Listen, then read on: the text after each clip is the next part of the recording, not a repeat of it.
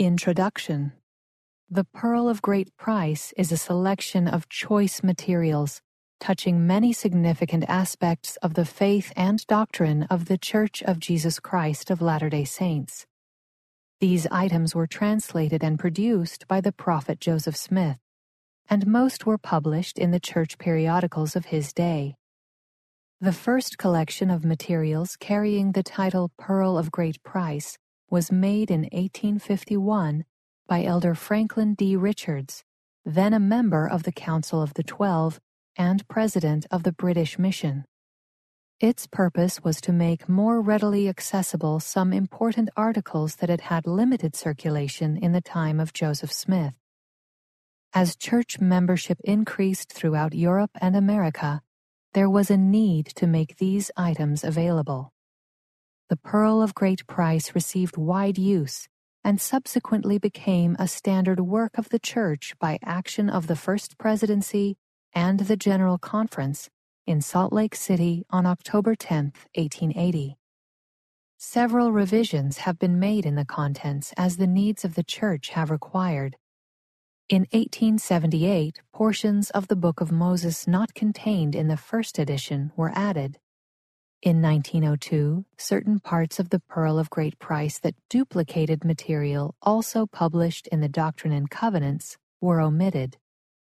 Arrangement into chapters and verses with footnotes was done in 1902. The first publication in double-column pages with index was in 1921. No other changes were made until April 1976, when 2 items of Revelation were added. In 1979, these 2 items were removed from the Pearl of Great Price and placed in the Doctrine and Covenants, where they now appear as sections 137 and 138. In the present edition, some changes have been made to bring the text into conformity with earlier documents. Following is a brief introduction to the present contents. 1. Selections from the Book of Moses. An extract from the Book of Genesis of Joseph Smith's translation of the Bible, which he began in June 1830. 2. The Book of Abraham. An inspired translation of the writings of Abraham. Joseph Smith began the translation in 1835 after obtaining some Egyptian papyri. The translation was published serially in the Times and Seasons, beginning March 1, 1842, at Nauvoo, Illinois. 3. Joseph Smith, Matthew. An extract from the Testimony of Matthew in Joseph Smith's translation of the Bible.